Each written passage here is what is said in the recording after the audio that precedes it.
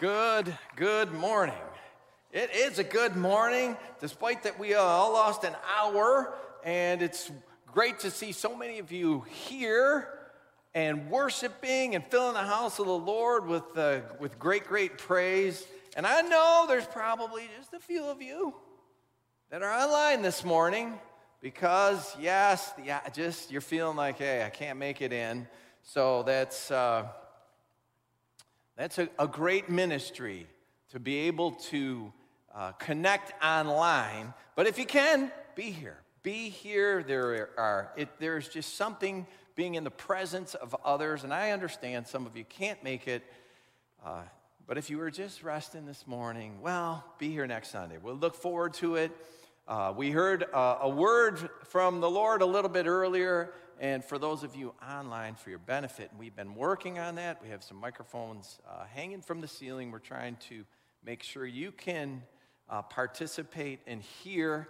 I'm not sure, though, since I'm in the house, whether that came through. We'll check tomorrow. I'll give you just a little brief recap just of what we heard. Moses, when he was in the wilderness and needed to feed the people because they were complaining. Actually, he didn't need to feed them. God was already handling that, but they were just complaining. And God said, I'll give you meat for 30 days. Moses was a little bit perplexed by that. Maybe he had a doubt, and he asked God, how are you going to do it? The Lord said, is my arm too short? So that was really the message we heard. Is God's arm too short? He is Jehovah Rapha. He is Jehovah Jireh. He's our healer, our provider. And there's power in the name of Jesus. There's healing in his name. We heard that as well. Be encouraged by that this morning, that our God's arm is not too short. Definitely not. He's beautiful and wonderful. We had a great time in this house on Friday. For those of you who weren't able to make it, those of you who did come in and spend some time here on the worship night, it was amazing. It was fantastic. It was beautiful.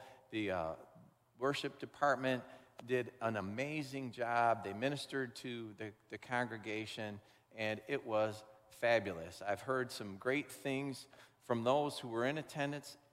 Both Julie and I were here, and it was wonderful. There was beautiful times of prayer.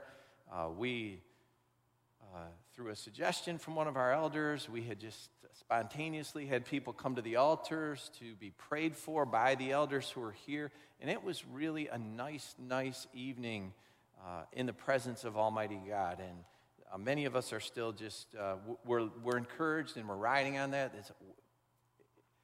Whenever you can, if you can avail yourself to those times, it is a blessing. It's a blessing. And I thank all of those who are on our worship team. They did a wonderful, beautiful job for us. And many of them were here this morning, too. So they served on Friday. They lost an hour of sleep, and I didn't even know it. They looked great, and they did a wonderful job here this morning. This morning, as we move into the Word of God, we're continuing to talk about the Holy Spirit, God's Spirit, who is alive. He is the Spirit who was part of creation and continues to just work in all of our lives. We're talking about Jesus and how the Holy Spirit was so influential and part of his life. And this morning I begin with just a reminder from Acts chapter 19. We have talked about that section of Scripture quite a bit over the last number of weeks. Paul asked some disciples in the city of Ephesus a question, and he asked them, have you received the Holy Spirit since you believed? Now, these were disciples. They were disciples that believed in Jesus, and they knew that Jesus was the Messiah, the Son of God. But Paul said, did you receive the Holy Spirit since you believed? And they answered, we haven't even heard of the Holy Spirit. So Paul asked them a second question.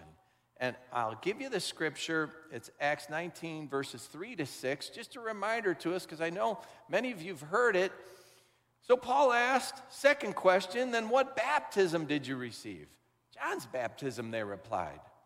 Paul said John's baptism was a baptism of repentance. he told the people to believe in the one coming after him.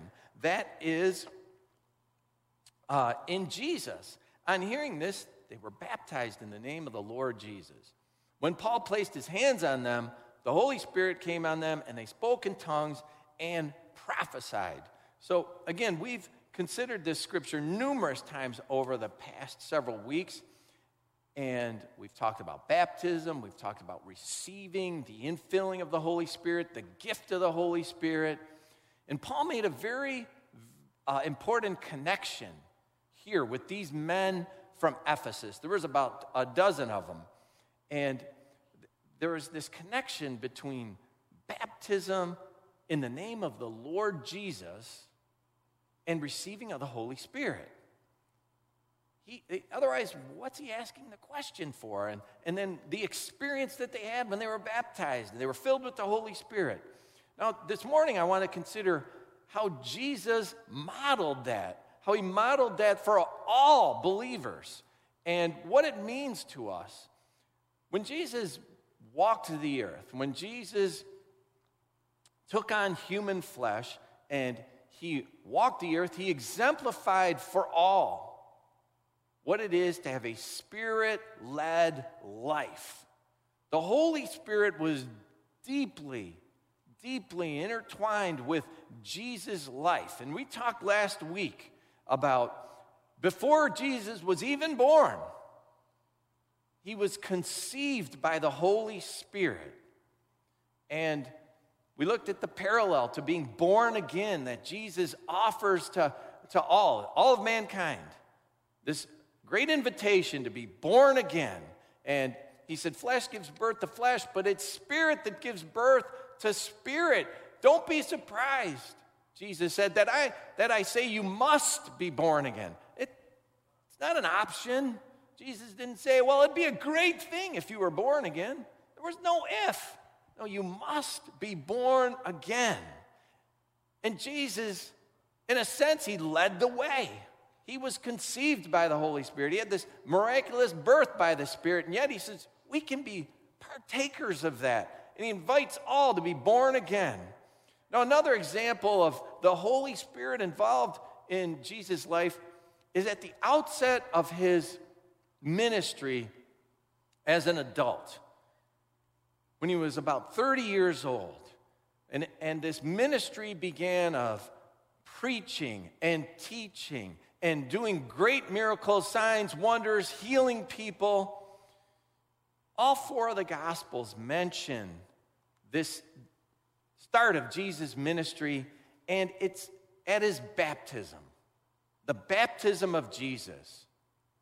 As Paul had made it known to the Ephesian disciples, there is this intimate connection between baptism in the name of the Lord Jesus and receiving the Holy Spirit. And that connection was evident at the baptism of Jesus. Now, all four Gospels record it, and this morning we're going to look at three of them. We're going to look at three of the records of the Gospels that record the baptism of Jesus. We'll look at Matthew and Luke and John. And I just want to read them all right now. And they're all a little bit different. You know, these were three different perspectives, three different ways of looking at the same event. And we know that if all of us looked at the same event, we might describe it a little bit differently. We'd all see different, unique things. So that's the beauty of the Gospels, when we can see these different records of the same event. They're giving us a grander picture of it, because we get more detail when we look at these multiple accounts. So first, Matthew, and if you have your Bible, we're going to be in Matthew chapter 3, Luke chapter 3, John chapter 1. Matthew chapter 3, verses 13 to 17. And it says, then Jesus came from Galilee to the Jordan to be baptized by John. But John tried to deter him, saying, I need to be baptized by you, and do you come to me? Jesus replied, let it be so now. It is proper for us to do this to fulfill all righteousness. Then John consented. As soon as Jesus was baptized, he went up out of the water. At that moment, heaven was opened, and he saw the Spirit of God descending like a dove and alighting on him. And a voice from heaven said, "This is my Son, whom I love, with whom I am well pleased." Now, Luke chapter 3. Again, the event of Jesus being baptized, this is verses 21 and 22. When all the people were being baptized, Jesus was baptized too. And as he was praying, heaven was opened, and the Holy Spirit descended on him in bodily form like a dove. And a voice came from heaven, "You are my Son, whom I love. With you I am well pleased." Now, John chapter 1, this is verses 29 through 34. John gives us a little more detail. Verse 29 says, "The next day," and this was the day after, there's an account of John the Baptist baptizing across the Jordan River. And so John says, "Then the next day, John saw Jesus coming toward him and said, 'Look, the Lamb of God who takes away the sin of the world. This is the one I meant when I said, a man who comes after me has surpassed me because he was before me. I myself did not know him, but the reason I came baptizing with water was that he might be revealed to Israel.'" I just want to stop briefly right there. John says, I didn't know Jesus. But we know that John the Baptist was a cousin of Jesus. They were about 6 months apart at birth, and yet John says, I didn't know him. And it's not necessarily a reference to John not knowing Jesus and who he was as a person, but that John was called to the wilderness. He was out in the wilderness, and that's where God spoke to him about going to baptize and this ministry he had to prepare for Jesus. And this is more of, John didn't know that Jesus was the one, that Jesus was the one that was the Messiah as he was out in the wilderness hearing, hey, go prepare the way, and I want you to baptize. So then verse 32, then John gave this testimony. I saw the Spirit come down from heaven as a dove and remain on him. And I myself did not know him, but the one who sent me to baptize with water told me. Again, a reference to the wilderness where John's hearing from the Lord. The one who sent me to baptize with water told me, the man on whom you see the Spirit come down and remain is the one who will baptize with the Holy Spirit. I have seen and I testify that this is God's chosen one. So these three accounts of Jesus' baptism, and it's interesting that Jesus was baptized at all. And let's just consider that for a moment. He was baptized by John the Baptist. Understood John's baptism. It was a baptism for repentance. But Jesus was sinless. Why would he need to be baptized? He didn't need to repent of any sin. So the idea that Jesus would be baptized, sometimes it seems like a contradiction. People start scratching their heads. What did he even need it for? Why would he, if he were perfect, need this baptism of repentance for forgiveness of sins? And yet it was Jesus who approached John. And we read that, and John protested. John was, no, you should be baptizing me. And Jesus seemed to say, no, that's not what's going to happen here. He said, and we read that in Matthew's gospel, that let it be, John, let it be so now, and it's proper for us to do this. Why? To fulfill all righteousness. That's what Jesus said, and then John consented. Now to fulfill all righteousness, there's the key. That's the key. Jesus was talking about this. To fulfill all righteousness, this is why he was going to be baptized. But what does that really mean?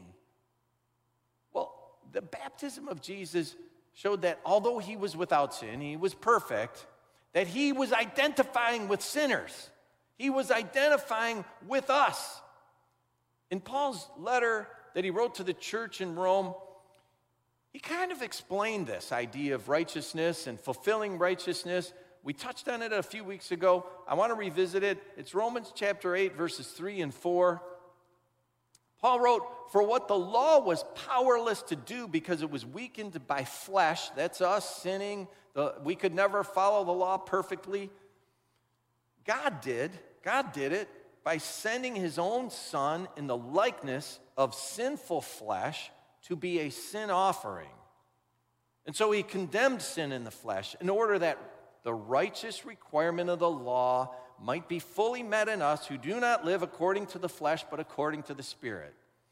So Jesus was sent by the Father. He was sent. He was on a mission. He was sent by the Father. And he had to take on the likeness of sinful flesh. Now some say, well, that was the likeness of sinful flesh. So Jesus really wasn't human. It was an apparition. It was just a likeness. His flesh wasn't real, but it was real. It was real. It was the likeness of sinful flesh, meaning that Jesus was fully human. He had human flesh.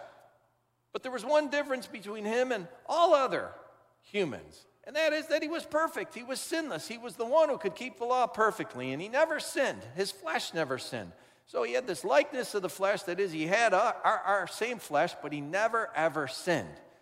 So it was a little different. And yet, we read here in Romans 8, he became a sin offering. Jesus gave his life on the cross.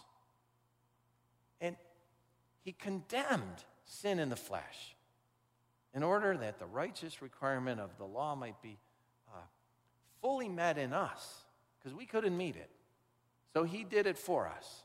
And what is the righteous requirement of the law? Again, we touched on this a number of weeks ago. Just a brief review. The righteous requirement of the law is a life. It's a life to pay for sin. For the people of the Old Testament, it was generally the life of an animal, a lamb. And that's why Jesus, when John saw him, was called the Lamb of God who takes away the sin of the world. He was the final, perfect sacrifice that God said, no more sacrifice necessary. This is it. This covers everything. This will remove sin. In the New Testament, the letter to the Hebrews put it very, very succinctly. Without the shedding of blood, there is no forgiveness of sins. That just summarizes it all. Without the shedding of blood, there is no atonement. There's no forgiveness of sin. So the life is a requirement. And Jesus did it. He shed his blood. He's the one who shed his blood. And his blood fulfilled the righteous requirement of the law, that a life was necessary for sin. And there was a line in one of the songs we sung this morning. The God of ages stepped down from glory to wear my sin and bear my shame. The God of ages stepped down from glory, and he took on the likeness of human flesh, sinful flesh. And then he gave his life for us. He wore my sin, and he bore my shame. And that is just, if you really take a minute to consider it, overwhelming. Our hearts should just be overwhelmed by that. Jesus said to John regarding baptism, it's to fulfill all righteousness. He was showing, I am going to identify with sin. I will identify with sinners. He exemplified the very need for repentance. And then he submitted to baptism, showing that I will be just like a sinner. Because he was going to take on sin. He was going to receive sin, making a way for all of us to attain righteousness. It's a way of righteousness for every sinner. In Paul's letter to the Corinthians, his second letter, chapter 5, he wrote, God made him who had no sin to be sin for us, so that in him we might become the righteousness of God. That's so amazing that the word awesome fits here. It's so awesome. We should be quaking inside to think Jesus he is our righteousness. He paid the price. He came down here and he put his life on the cross. And he met this righteous requirement of the law for us so that we could be seen as righteous by God the Father. That is such an amazing plan. In his baptism, he fulfilled all righteousness. He showed, I am going to take on the sin of humankind. And he also initiated, this was the advent of Christian baptism. The baptism of Jesus was different. It was different than any of the baptisms that John had performed previous. The voice of God the Father was heard. And the Holy Spirit descended in a visible form. All three Gospels I read recorded that. Mark's Gospel does too. I didn't read it. It's a much shorter version. But he also recorded it. The Holy Spirit came down in this visible form and rested on Jesus. There's this connection of the Spirit and Jesus throughout his entire life. That had never happened before in any of John's baptisms. It's the inception of Christian baptism and the receiving of the Holy Spirit. It's an example for all of us. At the baptism of Jesus, it's this beautiful thing. The Father's there. The Holy Spirit's there. The Son, Jesus, is there. This is such a beautiful picture of the Father and the Son and the Holy Spirit. First, there's Jesus, the Son, who arrives and he tells John, I'm going to be baptized.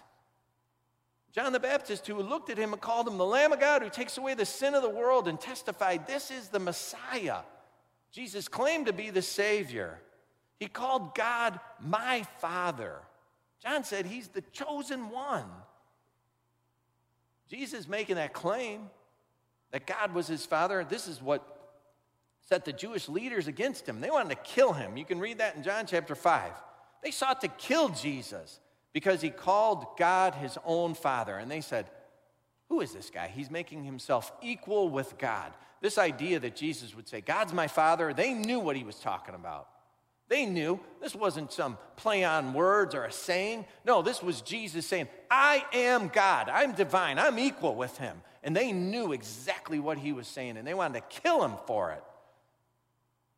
Jesus, God the Son, he's divine. He's equal with God. But having become a man, the God of ages stepped down from glory, and he took on flesh. And there he entered the Jordan River. And when he was baptized then, God the Holy Spirit descended on Jesus. And this convinced the Baptist, oh, this is God's chosen one.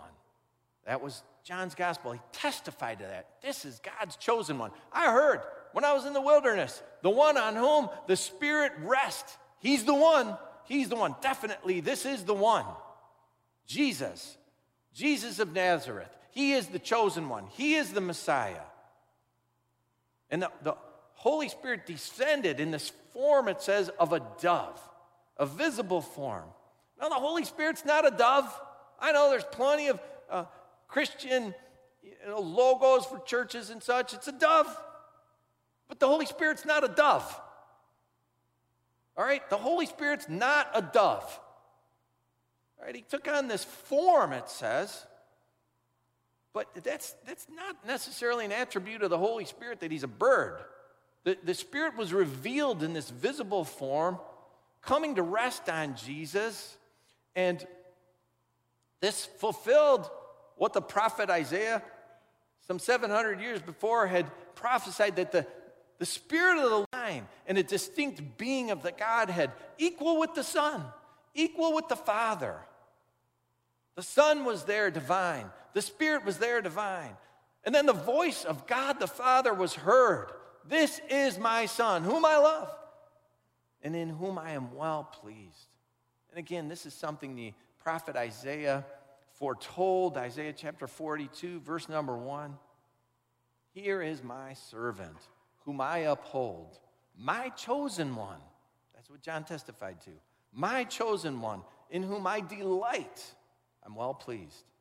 I will put my Spirit on him. And there it was.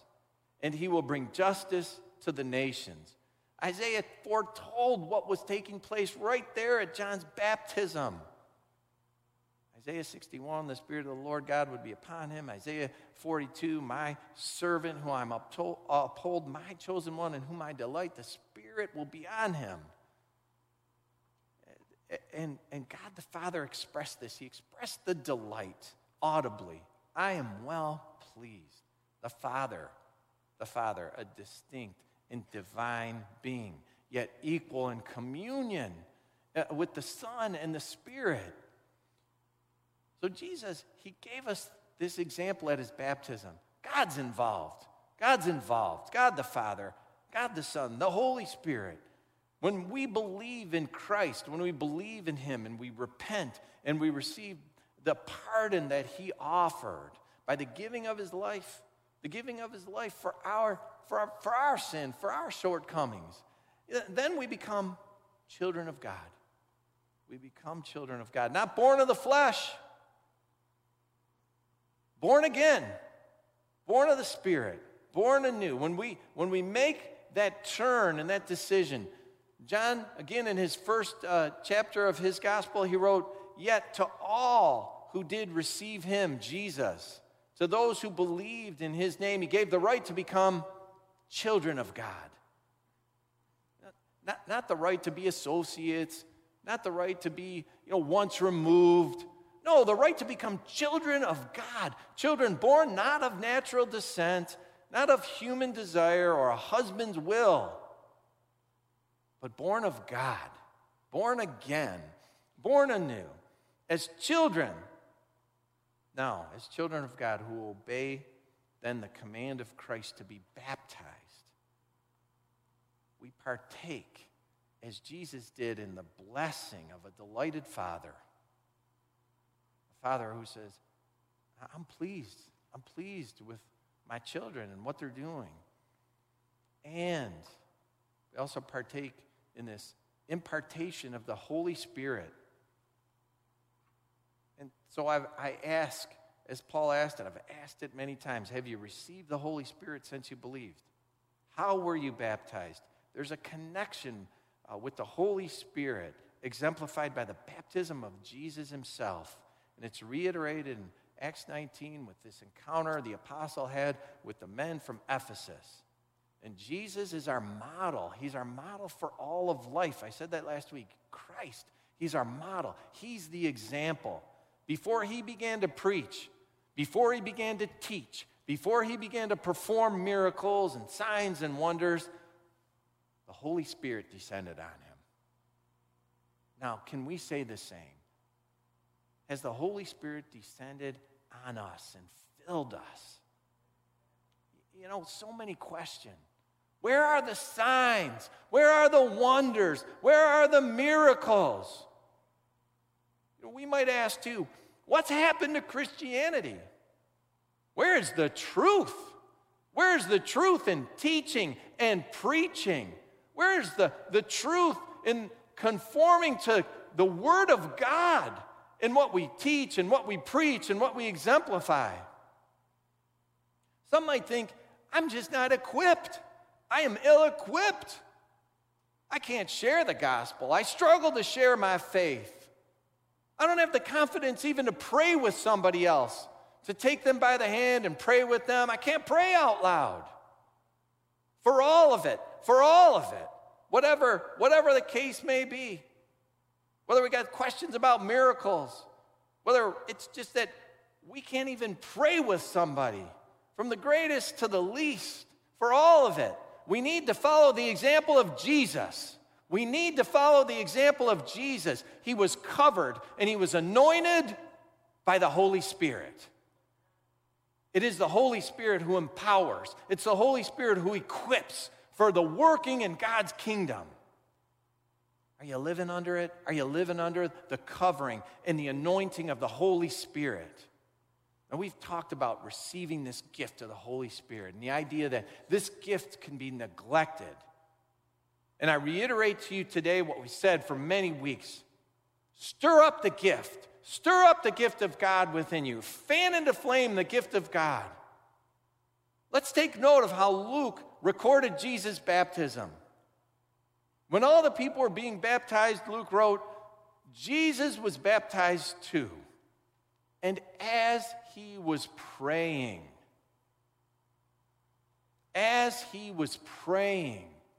heaven was opened and the Holy Spirit descended. Those are important words. As he was praying, vital words. He was looking up to God the Father and he was praying. And then what happened? Heaven opened, and the Holy Spirit descended. The book of Acts, chapter 10, gives us, from Peter's preach into Cornelius, something beautiful. It says, God anointed Jesus of Nazareth with the Holy Spirit. This is Peter preaching. God anointed Jesus of Nazareth with the Holy Spirit and power. And Jesus went around doing good and healing all who were under the power of the devil. How did Jesus do it? He was anointed with the Holy Spirit and power. This is what Jesus did every day. This is what he did every day under the guidance and the direction of the Holy Spirit. He was anointed with the Holy Spirit and power. Too often, we just go about our day, don't we? We go about our day without even giving anything like that a second thought. Sort of on this just autopilot. But when we have a need, when something comes up, right? We need a miracle. And then do we expect that God's just going to step right in? And he's just going to give us that miracle when we've been following our own direction and we haven't been giving him a second thought. And we're on this life autopilot. God desires us. He desires us. He invites our participation in this thing we call life. And so let's follow the example of Jesus, because he prayed to the Father and the Holy Spirit descended. Now there's a situation coming. There is a situation coming in your life. Oh, I don't know if it's today or tomorrow or the next day, but something's going to come. Something's going to come. The day is approaching where you're going to be desiring the power of God. You might even be needing a miracle and saying, God, bring me that miracle. Do a sign, do a wonder. Or maybe there's an opportunity for doing good that's coming your way. But you need resources. You need power. A circumstance where maybe the power of the devil is evident and it needs to be overcome. He seems to be winning. Today, right now, before you encounter that situation, before that circumstance even comes into your life, pray to the Father. Pray, Father, open up heaven and send the Holy Spirit. May the Holy Spirit descend. May the Holy Spirit descend and anoint me and empower me. Let's stir up the gift of the Holy Spirit that he's given us and he's filled us. Pray, Father, open up heaven and send down that power. Send the power of the Holy Spirit on you. Desire it. Ask for it. Plead with the Father that you'd be covered and filled and anointed with the Holy Spirit, because that's what Jesus did. That's what Jesus did, and we shouldn't be ashamed to follow what Jesus did. He prayed, and heaven opened. Make it your habit to pray every single day. God, open heaven. I need that. I need the covering. I need the power. I need the anointing. I need the filling of the Holy Spirit.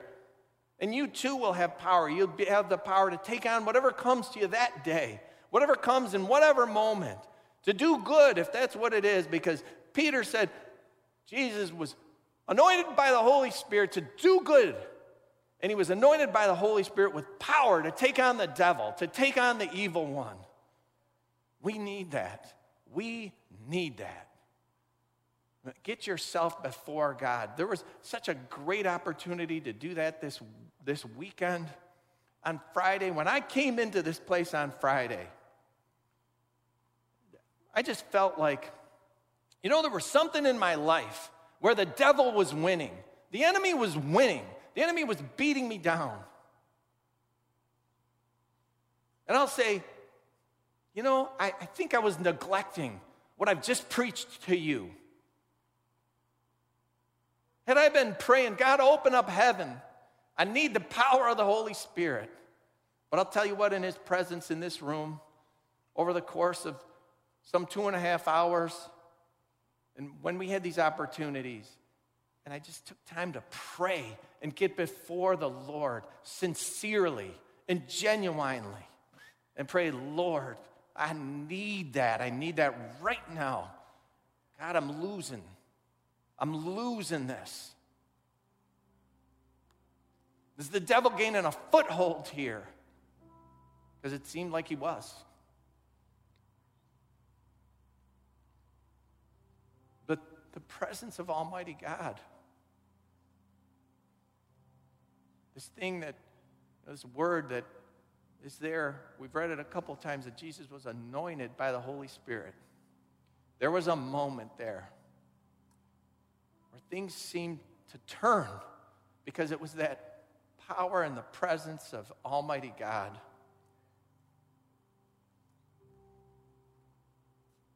That helped to be able to get beyond my personal issue where I was losing. And I'm telling you this, the devil was the enemy. He had me. But he didn't. He didn't win. Because Jesus.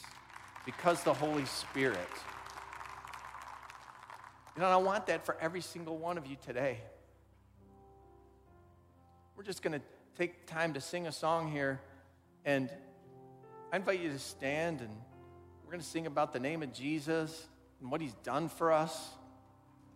And if you're at that place today, where you've been on autopilot, where you've been just going about your day and not giving a second thought to the fact that we are spiritual beings and that there is an enemy that wants us to fail. And when some crushing thing happens, the boss gets angry at us, we make a mistake, something happens, we get in a clash with somebody, we're getting pulled by the enemy, tempted to sin, to fall. Are we saying, God, Father, I'm your child, I want you to delight in me. Open up heaven and send the Holy Spirit to help and to guide and to comfort and to care and direct and to wash over me and to anoint me and fill me afresh. Are you doing that? You can do that this morning. I invite you to these altars if you need to pray that. If you need to be anointed by the elders of the church, just let us know. Let us know. Raise your hand as you come. We have elders. I'll invite them down, and they'll pray for you. As a matter of fact, I'd mentioned on Friday, we just made that offer. So many came just to have prayer. Join us as we sing.